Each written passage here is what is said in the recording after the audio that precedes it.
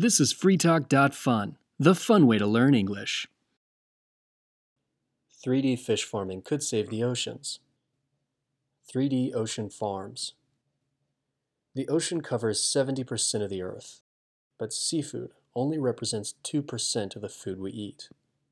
Despite how large our oceans are and how little fish we eat, the way we currently fish is causing serious imbalances in the water. 90% of stocks of wild fish are overfished, and some scientists even think that ocean life could collapse by the year 2048.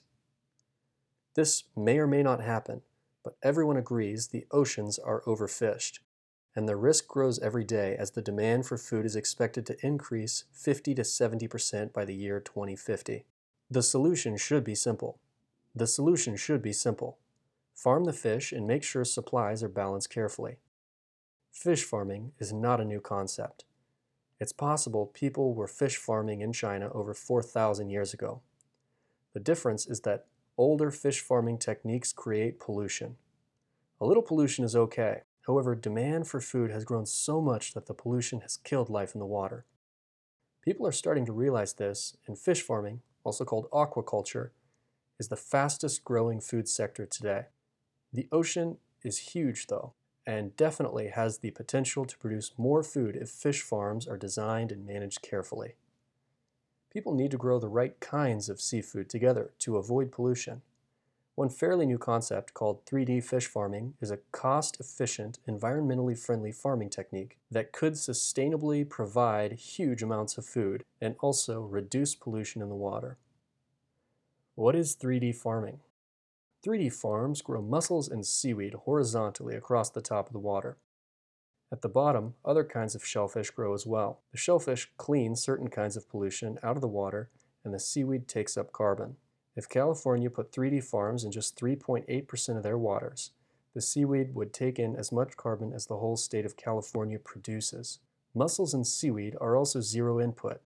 That means they do not need food, fresh water, or anything else to grow. Fish farmers simply wait for them to grow, so they are by far the cheapest to produce. Problems. Fish, seaweed, and shellfish farms are common in Asia. However, the American government has only recently started allowing this kind of farming.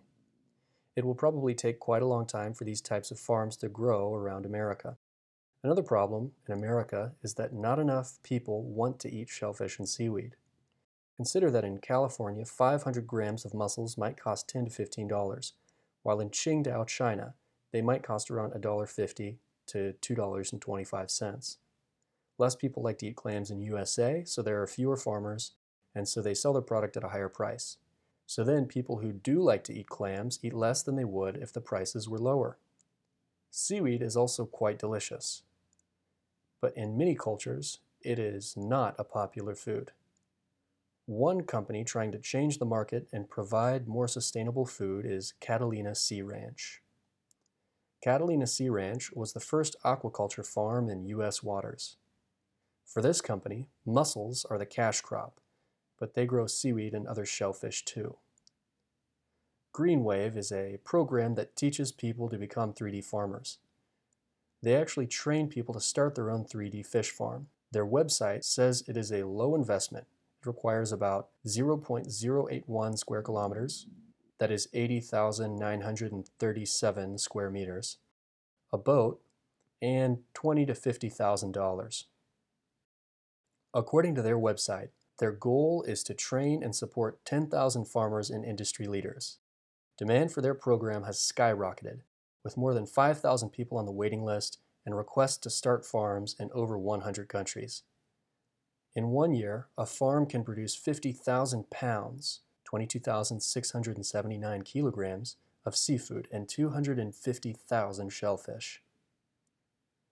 The future. 3D ocean farms definitely won't solve all of the world's problems. But as said above, it's the fastest growing sector of the food industry.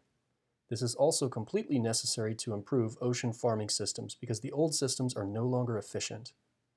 As demand for food increases, fish supplies decrease further than they already are, and more land becomes unfarmable. Shellfish and seaweed could be the food sources that more people turn to. Much of the growth in world population will also be in developing countries, where these zero-input crops provide a cheap, healthy, and environmentally friendly food source.